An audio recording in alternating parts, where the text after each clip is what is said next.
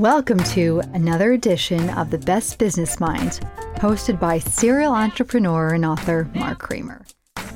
Tune into The Best Business Minds to listen to thought-provoking interviews with best-selling business book authors who are today's leading innovators, entrepreneurs, and industry experts from around the globe.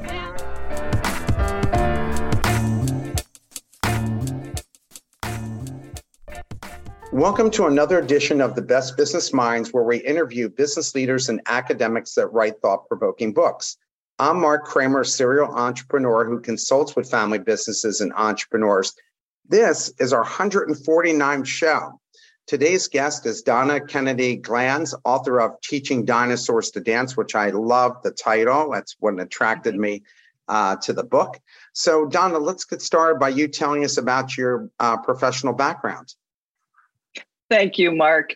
I'm actually a lawyer, trained as a lawyer, but I've certainly morphed over time. I started working in oil companies when I was very, very young, did that for many years, worked in the 35 countries, negotiating deals, marketing oil, doing all the things that you do in the 80s and the 90s and early 2000s.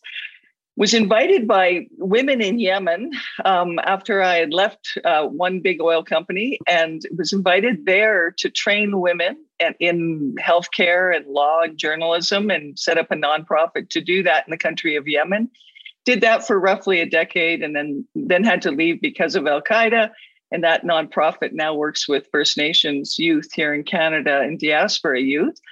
I then went into politics. I'm certainly a boundary hopper. I went into politics, became a provincial politician in the province where I live in Alberta, Canada, and became Minister of Electricity and Renewable Energy in 2013-14.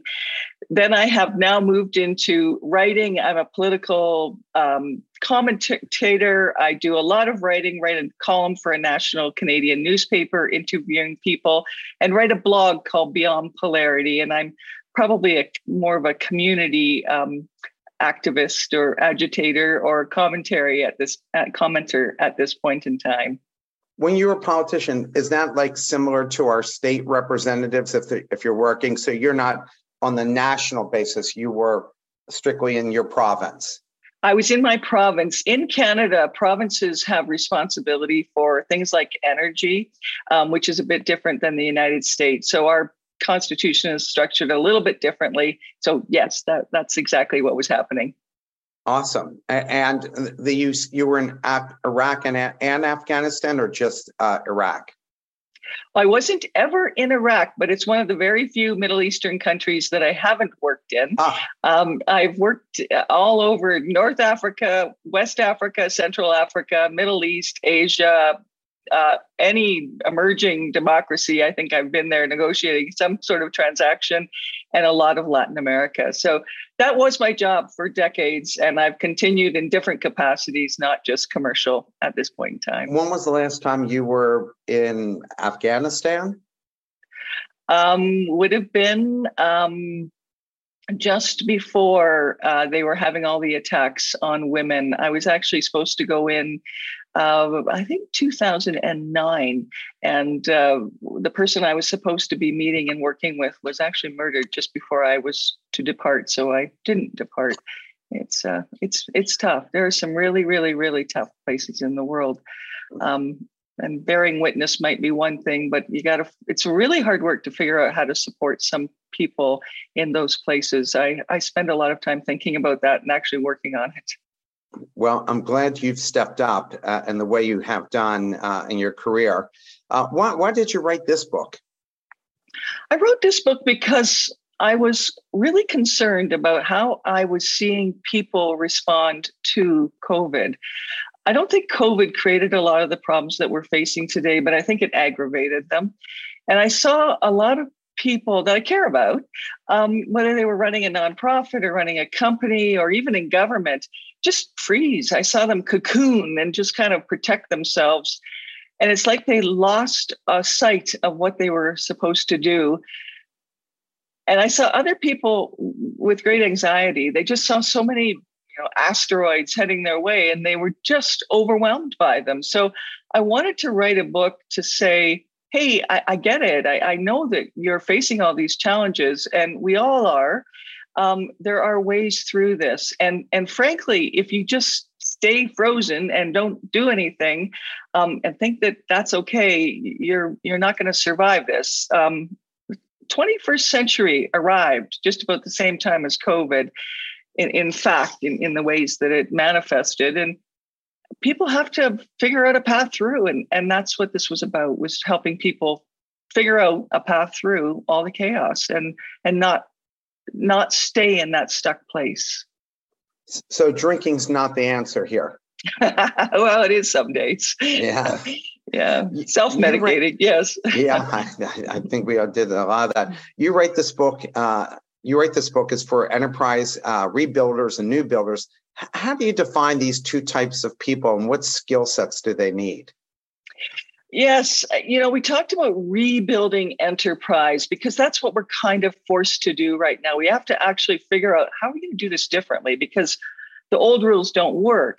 And so you've got generations who are doing business right now. I'm a baby boomer. I'm 62, and I'm one of those people who could be categorized as a dinosaur, the hey boomer thing. Really, you're going to tell me how to do this? I think there's a lot in that. We need to pay attention to it. So if I'm a boomer, how do I talk to somebody who's Gen X, who's right in the heart of this right now, carrying the weight of commerce on their shoulders? They're making most of the decisions right now. Boomers are advising. Some people are retired, some aren't, but they're phasing out, not in a bad way, in a good way. And what's that role look like? Gen X's, under the gun, got to make decisions, got to make this work. And then you've got the millennials, people who are, I would say, the new builders.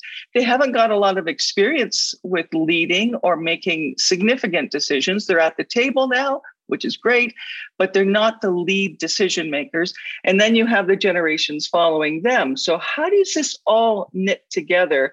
So I use the motif of a dinosaur because I come from Alberta, where there are lots of dinosaurs and not just in the oil patch. And I've got this grouchy old dinosaur, Rex, that I use on TikTok. And he's kind of the dinosaur. And it's all of us, when we are kind of stuck in our thinking and we think we can know how to tell somebody, do it this way because I've done it this way. And, that's the answer.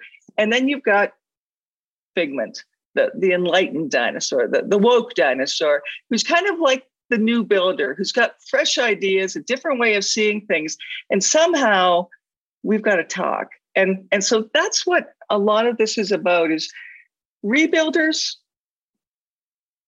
If you've done this before, you've seen crisis, you've worked through it. Yes, you have experience, but some of that experience isn't useful right now. And what is, and how do you make sure that you pass on what's useful to the next generation? And the next generations who are making the decisions, or, in the wings, how do you listen in a way and ask the right questions so that you get answers and don't just blow them off? Like, you can't blow off the dinosaurs. You have to teach them how to dance. You have to do a tango. It's not an easy tango, putting somebody together who's got really stuck ways of thinking and somebody who's got really, really forward thinking and progressive. It's a tango. It's a dance. So how are you going to do that? I talk a lot about that in the book. Yeah, I know. And you and I are the same age. I don't know if it has so much to do with age as how people's perspective, if they're open-minded, because you meet young people who are inflexible as well and don't like change. And those of us who are intellectually interested in lots of stuff, we find that we embrace the change and welcome young people's perspective, and often ask them for advice and ask them questions. And curiosity. I think curiosity is a big feature. Yeah. Yeah.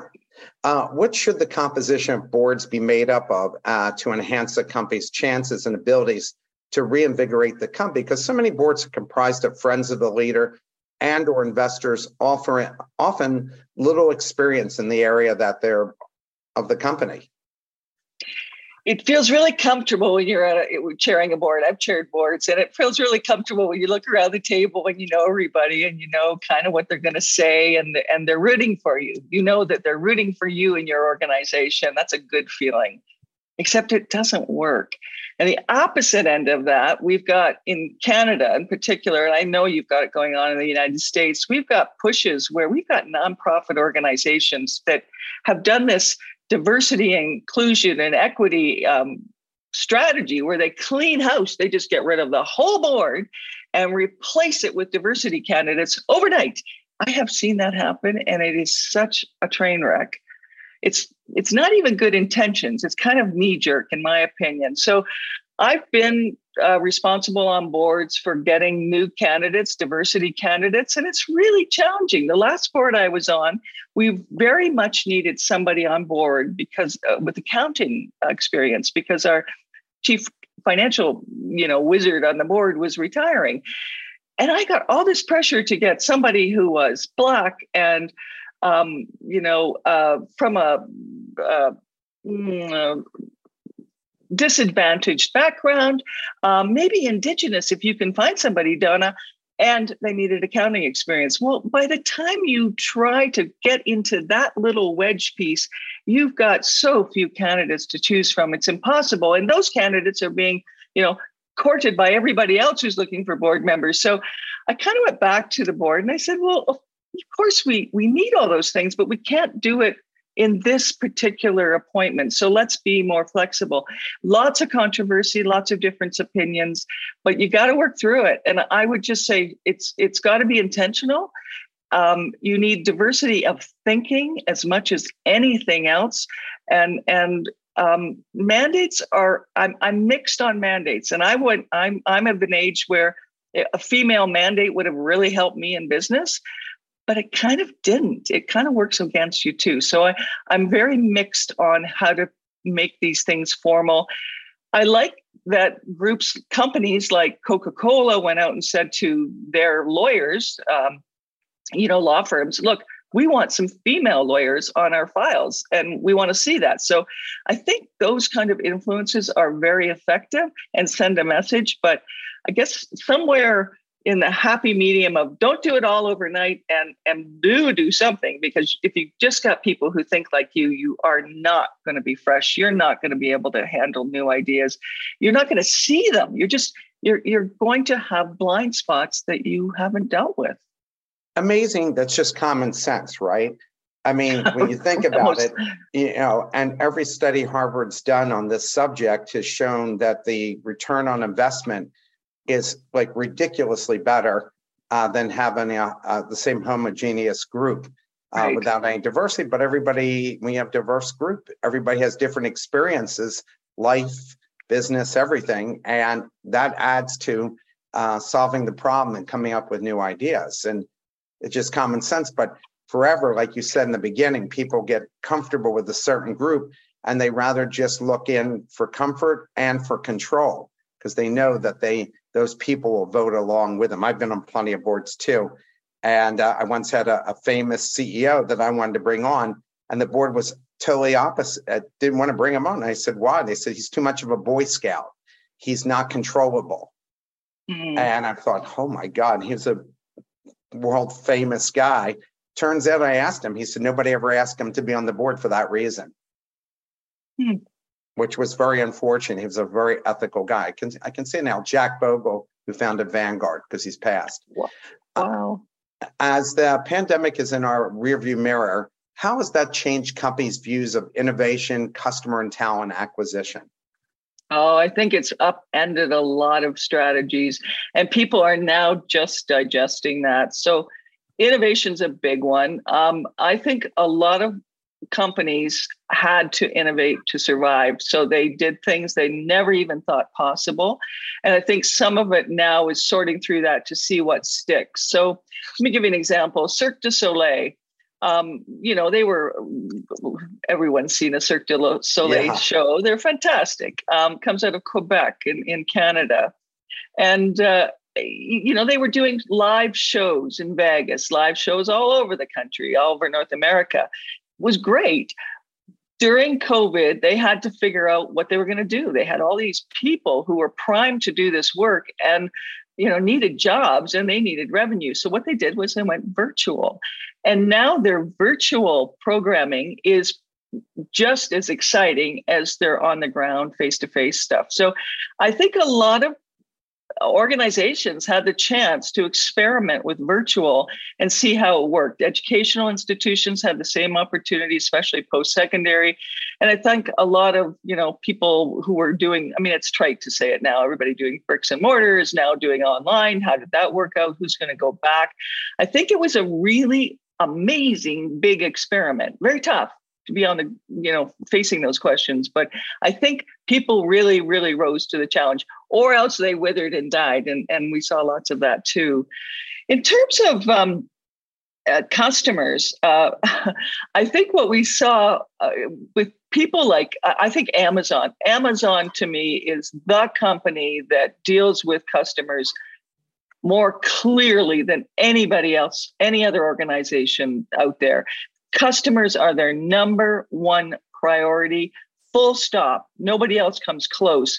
And I think for a lot of organizations, they had to figure out where the customer fit in. And I think there's probably been some reordering of priorities of stakeholders. And that's not a bad thing either. I think the customer, like Lego, for example, their customers are kids. I think they're brilliant. They go out to kids. I've got 3 sons and they're all adults now. But our youngest is an engineer. And when he was a kid, he loved Lego. Like he would design stuff and send pictures to Lego. And Lego is smart enough to know that that's where they get new ideas. So they go out and ask kids, you create stuff. And they build what kids want. That's brilliant. Talent acquisition and retention. I think this has been really tricky and really hard. During COVID, a lot of places where mentorship was really important. And back to the rebuilders and the new builders, how did companies train new trainees? How did they recruit them? Lawyers in law firms, accountants in accounting firms, people in an IT division. How did you keep them up to date? How did you guide them in not just the technical training, but in the subtleties of exercising judgment? When to ask a question, what's the right question to ask? If you just said, I can't do any of that, we're in COVID, we're all virtual, it's impossible for me to do that, then those people really lost out. And so did your company. So one of the questions I ask people all the time, everybody, is what did you do during COVID?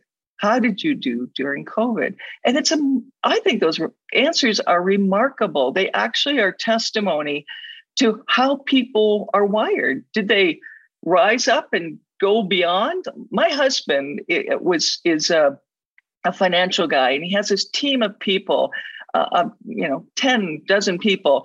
Every day during COVID, they got together virtually at 9:00 in the morning. You didn't have to be there, but you could be there. And most of them were there every single day to kind of do a check-in, casual, informal. Are you okay? What kind of questions are you asking? How are you coping with this? And it wasn't just, people had little kids. They had to deal with those questions. So it became an ongoing space, safe place for them to ask questions and for mentorship, real mentorship to happen. So for me, I think that transition to younger people is about how do we mentor virtually, face-to-face, and actually really get to some honest questions and answers, just like we should be doing at a board table, creating a culture where that's okay. No question about it. And I think that we're seeing companies are going to try to have a balance between people working from home and working away. I've been working with realtor or commercial property owners around the country. And of course, they're trying to get people to come back in because otherwise they're going to have a lot of empty property and eventually they go under. But one of the things that they've been encouraging is telling companies, are you looking to build corporate cultures and groom people for success, or are they just doing jobs for you? Yeah. And so the companies are also asking the same question of people. Are you want a job or do you want a career? Because if you want just a job, yeah, you can work from home and you'll get your yearly raise. But if you want a career and move up, we need to get to know you. And we can't know you without you being in person where we bump into you and just have conversations where we're not just arranging things on Zoom. So and now with all these companies letting people go, the power is going to shift back again to the companies, right? And they're going to say, no, we want you here. Some people don't ever need to come in, but for the most part, I think people are going to see it a little bit differently. Polarity has become a huge problem for countries, businesses, and families. We see this every day, especially here in the US. When each side can't understand why the other side doesn't embrace their position, how do you think that can be solved? Because it's literally tearing apart the world. I think it's one of the biggest challenges facing us, and a lot of it can be blamed on social media. And I'm reading a book right now called The Chaos Machine, which is about the impact of social media. It's by a New York Times writer. It is shocking how we're being manipulated. But I think the part of the answer to polarity is acknowledging that you are being manipulated. I mean, we've always had advertising. It's been there forever.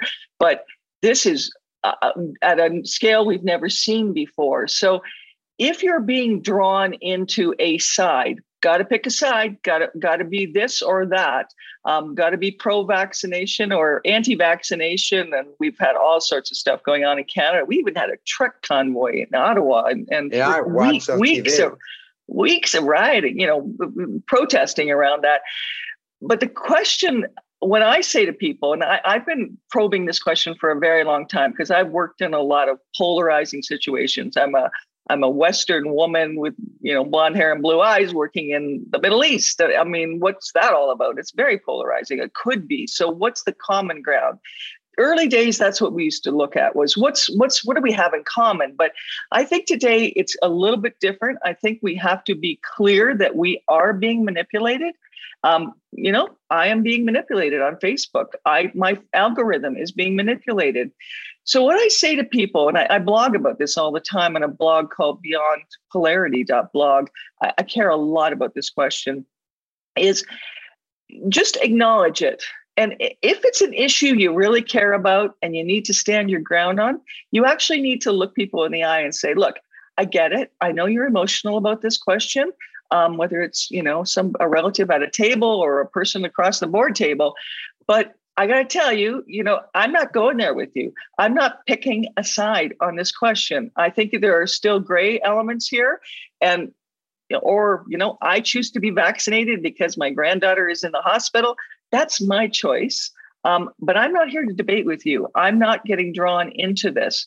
And I think what's happening with a lot of the stuff we're seeing with, DeSantis and the Governor DeSantis and companies like Disney is it's becoming polarized because they both pick sides and now they're locked in. It's interesting and very troubling actually to watch how companies get drawn into these things. Back to the dinosaur. I mean, dinosaurs get stuck. And if you sit in that stuck place, it's really hard to dislodge yourself. Climate change was one of those topics that's incredibly polarized. And I work in the energy sector and have for a long time. I understand hydrocarbons really well. I've worked in that space. But I also understand the role of renewable energy. I understand the role of hydrogen. I understand we need to have a transition. There is an evolution going on. People will pick different strategies. I need to have those conversations, but I can't have them if somebody's saying, well, I don't believe in climate change and I'm not having this conversation. So I think we need to be really frank about this. Stop with the manipulation. I'm not going there.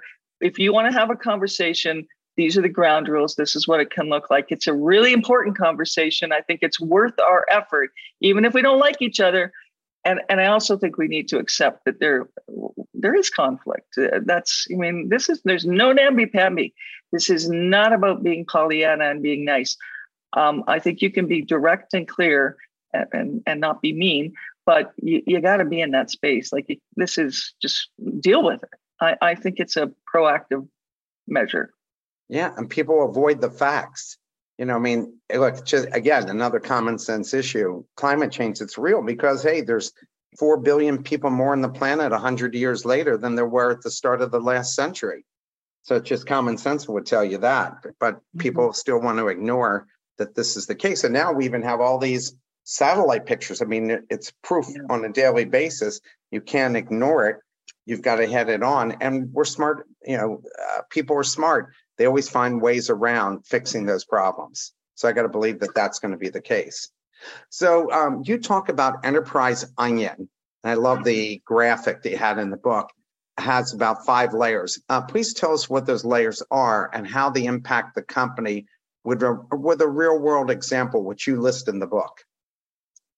Absolutely. We're really comfortable with talking about, well, we're not comfortable enough, but we are getting there, talking about how we invite opinions with internal teams. How do you get, your employees to have an opinion, listen to it, your board, your different suppliers, people who are close to us. We're really kind of have ways of engaging.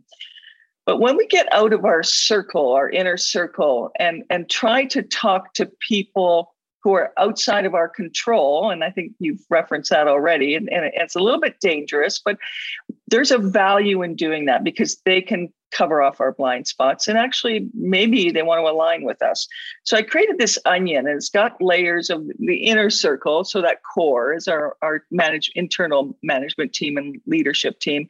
And then if we go out one ring to like-minded people, probably our suppliers, some of people in the same business who are aligned like us, we know that they're going to think like us, and we're probably pretty safe that they're going to say, yeah, that's a really good idea, or maybe tweak it a little bit. The risk with just going that far and outreach in the onion is that you end up with confirmation bias. You're listening to people who think like you. So I encourage companies to go a little further, at least, and go to the next layer, which is talking to people who are open-minded. They're not necessarily going to agree with you. They're not within your control. They're a little bit out of your comfort zone. Maybe they're your competitor. Maybe they're a technical expert who has some other view, an independent view on something. Maybe it's a community where you're going to invest and you're going to, they're open to the idea of you investing there, but you need to hear from them about exactly how they perceive what you're doing. And the next 2 layers of the onion are a little bit less comfortable, and a lot of companies don't go here, but there are times when you need to. So then the 4th layer of the onion is talking to the skeptical. These are people who may be not happy with you, and they're already a little bit squishy about what you're doing. Maybe they're disgruntled clients. Maybe there's somebody who has a different view than you on climate change. They don't see eye to eye with you. They're not going to knock you down flat, but you know that you're going to have to prove your point with them. There are times when it's a smart thing to do that because it tests your ideas. You're going to get tested on some of your ideas anyway. You may as well do it in advance. And the final group that is very difficult to talk to are the cynical. If I'm working with an oil company, am I going to go talk to Greenpeace about, a bank saying, we're not going to invest in the oil sands or oil anymore? That's a testy conversation. It's probably intractable. It's probably polarized. But is there a value in developing that relationship? Is it possible? That's a very valid question. Sometimes it's not. But there are times when companies are wise to go and have that conversation in some way, shape, or form. And sometimes it's the new builders that are better at having that conversation than the older builders or the rebuilders or the people who are a little more fixed in their thinking. So figuring out who should have that conversation in your organization is really, really important. So again, the layers, your internal team is your core, like-minded, open-minded, skeptical, and cynical. And I use the onion I like images. I'm a visual learner. So you just put it on the table. Like, who have we talked to? I would sit down with pipeline companies and I would say to them, they were getting blocked and, building a pipe somewhere. And I'd say, well, tell me who you've talked to. And I put the onion on the table. And they've talked to a million people in the like-minded and even the open-minded space. But have they talked to anybody who's skeptical? Not really. Have they talked to anybody who's cynical? Oh, not a chance. So I challenge them, go talk to somebody who doesn't agree with you and tell me what that conversation looks like, because you're going to learn from that. And it's probably going to open your eyes up to some of the ways that people are perceiving things. I mean, people, especially if they're not familiar with the sector, they're not going to understand your language. They're not going to understand what you're trying to do. And they're not going to believe you. So you need to build an authentic relationship if you can. And sometimes you can't. But if you can, you need to talk about it. So it's a graphic, but I find it really helpful. I've used it on the back of envelopes and the back of napkins all the time. I loved it. That's why I had to mention it. I like the whole chapter on it. How do you define core values, and does a CEO present them? How does a CEO present them in an authentic way? Because we often see these listed core values and all, roll our eyes and say it's bullshit. They don't really believe in it themselves. So how do you define core values, and how do you suggest CEOs present it so people think it's real? I think authenticity is one of the great things that people are looking for right now. They want to see real politicians. They want to see real corporate leaders. They just want to see people get past the bullshit and stop with espousing the same old rhetoric. It doesn't land. It may sound really good and it's safe. It is safe, but it doesn't work. And in fact, I think it actually compromises how people perceive what you really are about. So I'm going to point to some examples that are, what are the values of Occidental Petroleum? Now, I'm interested in that because I worked for a subsidiary of Occidental Petroleum in Canada, Canadian Occidental. We ended up going independent, so it's an interesting trajectory. But I saw the company up close, and I'm watching them now as they talk to President Biden and they talk to people about what's our value. It is clear that the value of Occidental Petroleum right now is to make money and make profit for shareholders. That's a huge value for them. Yes, they want to be there for the longer term. And yes, they care about the environment and climate change. But right now, their big value is money for shareholders. So is that a terrible thing? No, it's not a terrible thing. Lots of companies exist for the primary purpose of making money for shareholders. It's not how I might run my company, but it is how some people run their company. That's authentic. We've seen lots of companies make statements about, net zero. I'm going to be net zero. Our company's going to be net zero by 2035 or 2040. If they do not have a plan for how to do that, I don't care what you say. I don't believe you. And I think, excuse me, I think it's just rhetoric. So it's, for me, when I'm looking for authenticity, excuse me, I'm looking for a CEO can say, this is a value that's meant a lot to us for a very long time, as demonstrated by these actions. And we're going to do these things in the future to manifest that value. And this is how we're going to do it. And this is how we're going to measure it. And if we can't achieve that, and we're going to course correct in this way, that's real. That's what I'm looking for. It's funny. I was teaching at a university when Donald Trump ran against Hillary Clinton, and 80% of my students felt that Donald Trump was authentic. He is who he is, whether you like it or not. That's who he is. And they didn't feel Hillary was authentic. And so 80% of my students were voting for Trump. They weren't necessarily happy a year later, but that's why they voted for him. So authentic, right, can go many different ways. Yeah, there are great examples out there. Another one is, I've been watching Coca-Cola really closely with Black Lives Matter. That's another one I would flag for people. What's the difference between environmental, social, and governance, ESG, and corporate social responsibility, CSR? And should that be part of a CEO's compensation equation?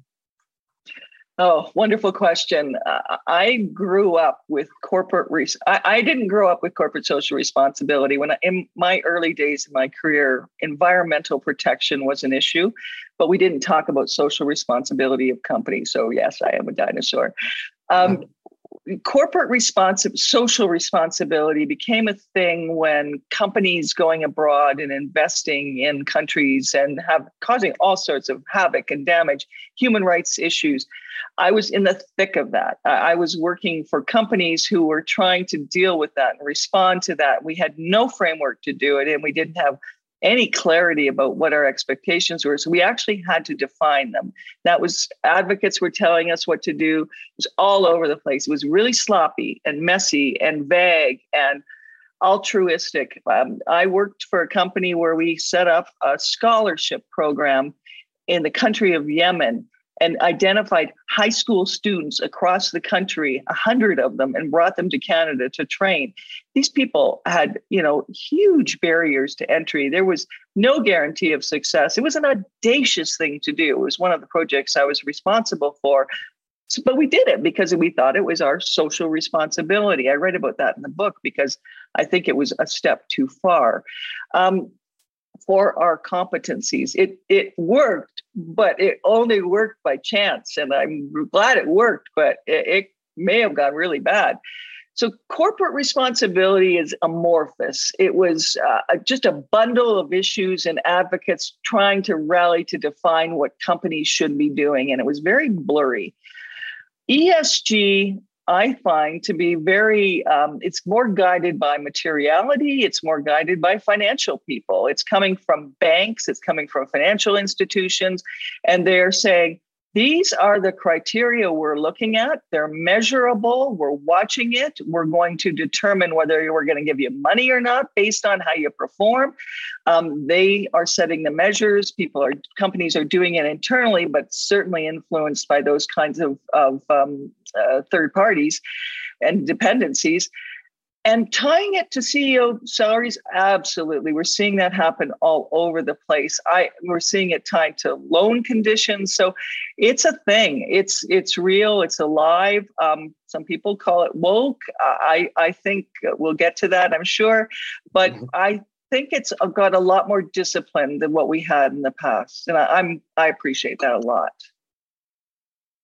How do you define enterprise value? Because I think it's always a big question what people look at as real enterprise value. Well, I mean, there's the simple answer that it's your financial value, and that's what's your stock price at. That's easy, and it changes from time to time. But I ask people to really look hard at what constitutes value for your company, and I think right now, coming out of COVID, we have to look at things differently. There are lots of, you alluded to it already, Mark, there are lots of buildings that are vacant. Downtown Calgary, where I live, there are over 1 million people in the city. Downtown was one of those big skyscraper downtowns, a little bit like Houston, miniature Houston, a little Houston. Over 30% of that office space is now vacant. So if you're a company or you're trying to decide what's the value of having building space and what's the value of unutilized capacity and what am I going to do with that, this is the time to be asking those questions. Amazon, what do they value? They value profit, but they also value their customers, and they place great value on that. You alluded earlier to the question of loyalty, responsibility to mentor younger people. How do people value loyalty? Is it something that your employees value, but you don't value, or your employees not value it? And then I think that whole gig experience, and we did a lot of gig work during the COVID experience. What is the value of loyalty? Because I think that's a huge value for most organizations, and they've kind of blown it off. I think we're going to come around to different ideas there. We've talked about the value of having a financial cushion during a time of rising interest rates, a financial cushion during the time of COVID. How much financial cushion do you need? Where's your risk points? The value of not being dependent on somebody calling in your loan. I come from a farming community. That's a huge question. How much independence do you have? Do you have to sell at this price or not? Do you have choices? The value of high-speed internet to a country, to a company, to a community. I think that has changed in the last little while. During COVID, if you didn't have high-speed internet, how did you teach your kids? How did you connect with people at home? I've been on lots of calls that have been really choppy. It's very, very burdensome to not have access to high-speed internet, but that's got a different value than it had, I would suggest, before COVID. The value of an Arctic military strategy is we've got balloons drifting in from the north. I mean, that's certainly something the United States is scrambling to answer, and Canada alongside, although I worry about, I think we are alongside. I think we are very dependent on the United States strategy here. But I think those are the kinds of questions, the value of a cybersecurity strategy in a time when we're having more of that kind of activity and being prepared. So I think value is a really big word. Values is a really big word too, and the two don't equate, but there's a correlation. I'll leave it at that. Yeah, I agree with you. Many once powerful companies like Wang Laboratories, Sears, Blockbuster no longer exist. What can we learn by their failures, and what stopped them from course correcting? Because, my gosh, Blockbuster could have bought Netflix for, a small amount of money, and Wang Laboratories owned corporate America when it came to word processing and other things. And is picking the wrong person to lead unmovable and an unmovable culture, is that part of the problem and why these companies failed? Oh, these are great questions and sad stories, all of them. I mean, Sears just kind of was one of those companies that withered away and died. It just kind of imploded rather than a spectacular end. It just kind of died. It got stuck in its old ways. No refreshed leadership. Couldn't see their blind spots. And that was a company, frankly, that when I was a kid, we used to order things from the Sears catalog. They should have, yeah, they were way ahead of the curve and they lost it all. So big loss on their part. Blockbuster, the adage, you're only one innovation away from being obsolete. That's a very nasty example of that, but they didn't see it. Why didn't they see it? Did they not see themselves in that business? What kind of business did they see themselves in? I think when you've got a leader who cannot see what business you're in or what the possibilities are and constrains that vision by picking like-minded people or not even allowing those conversations, you just lose all that opportunity. I think it's a loss of opportunity more than anything else. And Wang Laboratories, I mean, gaining an increased share of a shrinking market, word processing, I mean, that's a really big problem. Yes, we're successful. We're going to get more of that market, but the market itself is on decline. Who doesn't see that? Well, do your competitors see it? Do your employees see it? Are you hiring new hires who could possibly have different insights? Back to that enterprise onion. Who are you talking to about what's possible? I think it's one of the problems we've got right now. It's a big problem is we've got so much data out there. We're just overwhelmed. I could read newspapers all day long and still not keep up. And people just can't cope with that. You can't do your work and then, constantly absorb all this data. And we can turn some of this stuff over to AI. And I think we will be. I actually think we are already. But the bigger question, I think, for people, is what is the question? What questions are you asking? Are you asking the right questions? Are you asking best questions? And that's something I drill into people when I talk to them all the time is what are better questions that you could be asking? Because you cannot possibly keep answering all the questions that you're answering right now.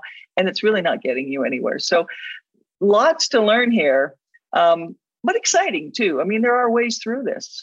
I mean, it's really incredible. When you think of Smith Corona, they should have still remained a giant. And BlackBerry, who didn't have a BlackBerry, was part of the lexicon, BlackBerry. And yet, I think also when folks, I'm in a venture now in the metaverse, and it's part of its gaming online, and casinos are against it because they have such a big investment in infrastructure. Mm-hmm. And I think when people have a big capital investment, they're like, I don't want any change. I mean, just like Kodak had this big investment in film processing, but you used one digital camera, you realized film was obsolete. I mean, it's just silly that they didn't realize it. So this is where we're at. We have a question from the audience. What do you see as aspects of ESG that will negatively affect companies and the markets? Oh, I think we've got a really good angle. I think we've got good idea of on the environmental side. I think climate change is still a little bit squishy, and what do we expect companies to do to get to net zero is being defined as we speak, and what is possible, I think, is a really big question. Social, I think, has always been very difficult to get your arms around. I think defining the role of a company beyond, doing the business that it's doing, what is your role to add social value, to deal with human rights, to do something, to save the world, as some of the Silicon Valley folks would have us believe, and believable. I think that's a really squishy area that has not yet been defined. And I think there's a lot of disbelief there. But to be honest with you, the area where I find the most discord and still a lot of muting is governance. I think people are afraid still often to speak up when they need to speak up, and they won't step into the space. And back to the polarity, they're just not stepping into the space and saying, wait a minute, like, I'm calling this. They kind of go along and get along and try to build consensus. And I think it's often not working. I think how decisions get made is still a really troubling question for a lot of organizations. Yeah, and a few people dominating the conversation and don't want other input really in. I mean, how many times have you heard people who worked at large corporations where CEO said, we want original thinkers, but they're winking their eye and don't want any original thinking to happen, just people to follow their lead. You wrote about some of Google's employees joining a union, something that's extremely rare among Silicon Valley companies. Do you see this as a growing trend, and are uber-rich companies carrying really hundreds of billions of dollars being good stewards of their employees if they feel so shortchanged that forming a union is the only way they can rectify the situation? I think the pendulum swung on this, and I think President Biden in the United States, very overtly saying he is supportive of unions, has changed the culture around this and has given space for unionization. Starbucks, a lot of retail employees, hospitality sector, where there are huge shortages of workers, they've got influence now that they hadn't in the past. And they were really asked to do a lot during COVID. They took risks that a lot of people didn't have to take, and they did take it. The people filling grocery shelves took a lot of risk. We asked a lot of them. And now I think we're seeing some of the results of that. The Nomadland documentary that won awards was a really chilling insight into what goes on in some of the Amazon warehouses, and the whole unionization push and the pushback there. So I think it got enlivened during COVID, and we're seeing some of that go forward. But I equally think that if there was a political change, I think you'd see a switch. I think this one is a really sensitive piece, and I think it depends a lot on the political mood of a place. There's a part of the book where you talk about monocultures. Please explain what a monoculture is and why that can be bad for your company. So I grew up on a farm. Anybody who looks out at a field and sees year after year the same crop being built, hundreds and hundreds of acres of soybeans or canola or corn, and nobody switches it up, and it's just all one crop. And if that crop fails for any reason, you're sunk. Like, that's what a monoculture is. A monoculture in a company, if you're an engineering company, you got to hire engineers. So you're going to be recruiting engineers, and engineers tend to be trained the same way. And a lot of them, they're analytical in their thinking. That's why they go into engineering. And these are gross overgeneralizations. I'm not trying to offend anybody.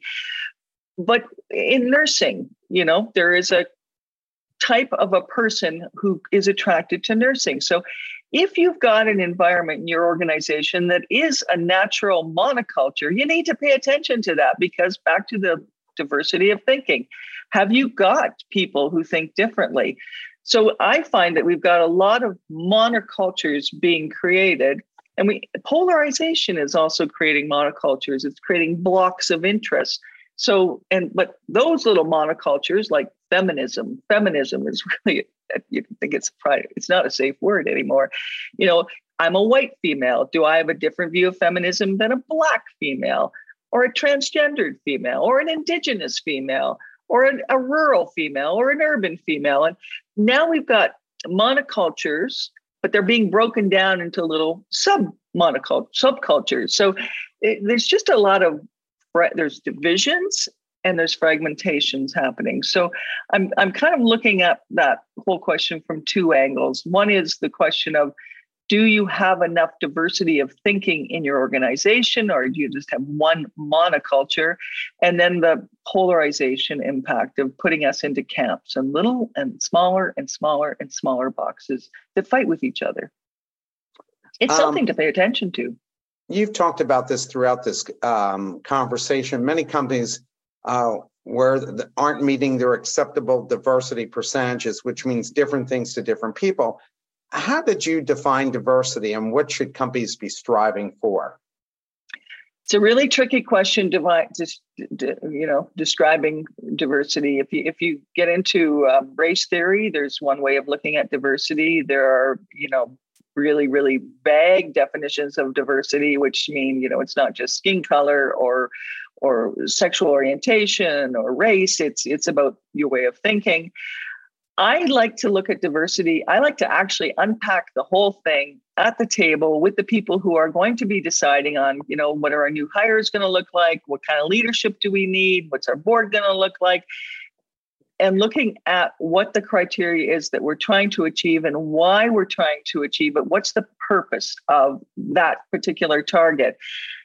Then the question of whether you're explicit about it or not, and what's the trajectory to get there. It can't happen overnight. This stuff can't happen overnight, or you're going to be doing things that will be very hard to implement and integrate with the rest of your organization. I've worked with nonprofits where they wanted to, again, I've mentioned this overnight, go to a BIPOC board, or a BIPOC. We're hiring, everybody that we hire is going to be Black, Indigenous, or a person of color. And that's just the way it is. What is the message to everybody else who's got the qualifications to do the job? I think that's a really harsh message, and you're limiting your options. We're seeing educational institutions do this a lot right now, and it's backfiring. They're losing out. Some of those people that would have applied aren't applying because they think they're already out of the race. So I think this really needs to be unpacked at the table. As you write, there are cynics who are really against socially progressive organizations, virtue signaling and using woke capital. Are they on the wrong side of this as it's related to maximizing profits, creating greater shareholder and stakeholder value? Oh, I think Milt Friedman would be quite happy with people like DeSantis and the people who are going after woke capital. There was a day when a company existed to make money, and that was it, the end. I think that day is long over, and I think that most of people in society would say that that's the case. So the question is, how do you define your accountability to other stakeholders, your employees, the community, the public, the consumer? What's your obligation, and how are you going to manifest that? How far are you going to go? So Coca-Cola, as an example, during the Black Lives Matter, as soon as the Black Lives Matter issue arose, they were on board because they'd already had the experience with Rodney King. They already, as a company, had exercised that muscle. They knew what they had to do. They allied with like-minded organizations, like-minded and some open-minded, and they said, we're on this. We're totally behind the idea of Black Lives Matter. And they got in there and they did clear things. But their cynics said, you're just doing this to make money. It's probably true, but that's actually, they had done it in the past. They had a clear path for how they were going to do it. Where Coca-Cola got tripped up was when the governors in Georgia, were starting to deal with laws about election, and company and their consumers were saying to Coca-Cola, and their partners and their allies were saying, well, you need to get on board with this because you need to speak up about not just Black Lives Matter, but this state legislation over in Georgia. And they choked. Coca-Cola choked. They didn't come out and say something right away. Ultimately, they did, but it was kind of too late, and it felt like a little bit weird, and it didn't feel aligned to what they really were saying. So I think we've got virtue signaling is a really tricky thing. I think there is a sweet spot in all of this. Companies cannot be all things. You can't fix all the social problems in the world. Even if you're a big company, you can't do that. But you can't stand by and say, we're here to do good, and then stand by and watch. I'm going to use Facebook as an example. Watch all the craziness go on, knowing that you're part of the problem and pretending that you're not. No, it's absolutely unacceptable. So I think this one is really tough. It's where different leadership skills are being required. And I think that's something important for companies too, is what new leadership skills do we need to be able to survive in a world where that's the kind of question we're going to be asked. Are we woke or not woke? What are we going to do? What do you do when one of your senior employees speaks out on social media in your community about transgender operations? You gotta be ready for this. It's going to happen whether you expect it or not, but you can't be all things to all people. And so I think it's a real look at your values, be prepared, be smart, and be agile. I wonder what you think universities, as I mentioned, I taught the Wharton School. What should schools like Wharton and Harvard and McGill be teaching young leaders about these issues, and how should they groom them to have an open mind and balance these things out, because you can't go too far one way or the other? I think it's really difficult because they often kind of pick a side, and I think that's a problem. We're a progressive place of education, and so woke is embedded in all the decision making that's around them. That's actually really difficult, because in the real world, are you going to be the most productive company and survive through all these challenges if you are picking people who are, they check off your BIPOC criteria, but they don't meet the other needs that you have. On the other hand, if you ignore it all and blow it off and say, I'm with DeSantis, I'm just about making money, there aren't very many companies that can survive doing that these days. Some do, but I think the balance is required, and fine tuning it based on the individual company that you're with is really, really important. These are serious conversations, and these get right to the gut for people. And that's back to the dinosaur thing. I worked with lots of people who believe that it's about making money. And if you're not financially stable, then all the rest is just noise. And that's valid. And I've been with companies, I've seen companies go bankrupt, and it's really hard. It's a big, hard thing to do. But there's got to be a dialogue. For me, it's, I say to them, your reputation has a value. What are things worth? Back to, value questions. When you do these things, you send a message to people that they don't want to buy your product.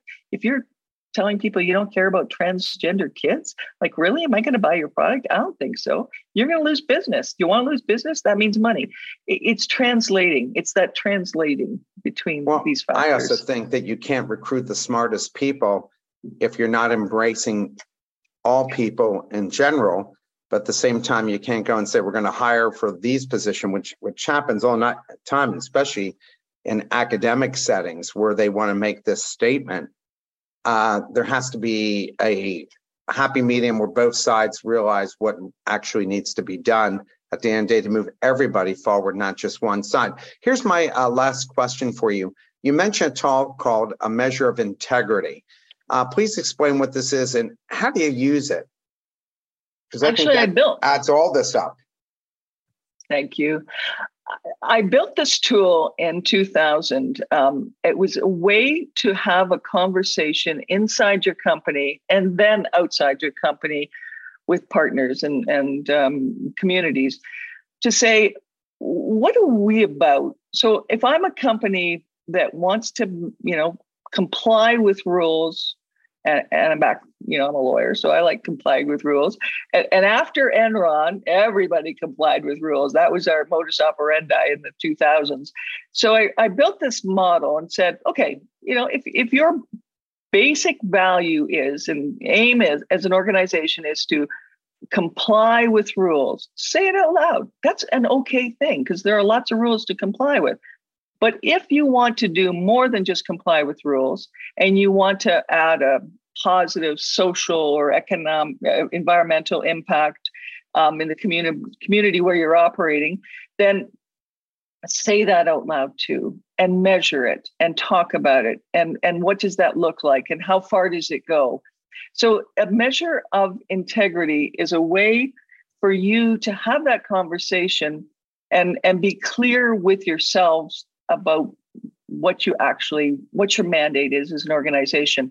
What I did in this most recent book was actually add a negative aspect to that because, we always talk about the good things, yes, we did these things and it was really positive, but there are lots of times that we make mistakes. Your partner may make a mistake, fail to comply with rules, may have criminal stuff. You may have partners who just go rogue on you. Even in your own company, you may have a division that does really stupid stuff and you got to rein them in. So it's a sliding scale of, losing integrity. And what does that look like from really, like minimal non-compliance, or everybody else is not paying taxes. So why would I do it? Right down the ladder, and it's a negative ladder, right down to just doing whatever it takes to survive. And I've seen all those things. So it's a way of kind of parsing through what are we really about? We're all unique organizations. We're not all the same. How do we talk about these things with our employees and with external stakeholders? So that's what that's about. Donna, thank you so much for spending the hour with us. I really enjoyed the conversation. Love the book. Gives people a lot to think about, and hopefully they can apply that to their own organizations. And we'll look forward to hopefully seeing the next book you come out with. Thank you so much for having me and Rex and Figment. Have a great rest of your day and love those characters. Thank you for listening to another episode of The Best Business Minds. Tune in every Friday at 12 p.m. Eastern Time for our live recordings. Go to www.thebestbusinessminds.com for more information and follow us on LinkedIn and Twitter to be kept up to date with our upcoming guests and other bonus material. See you next time.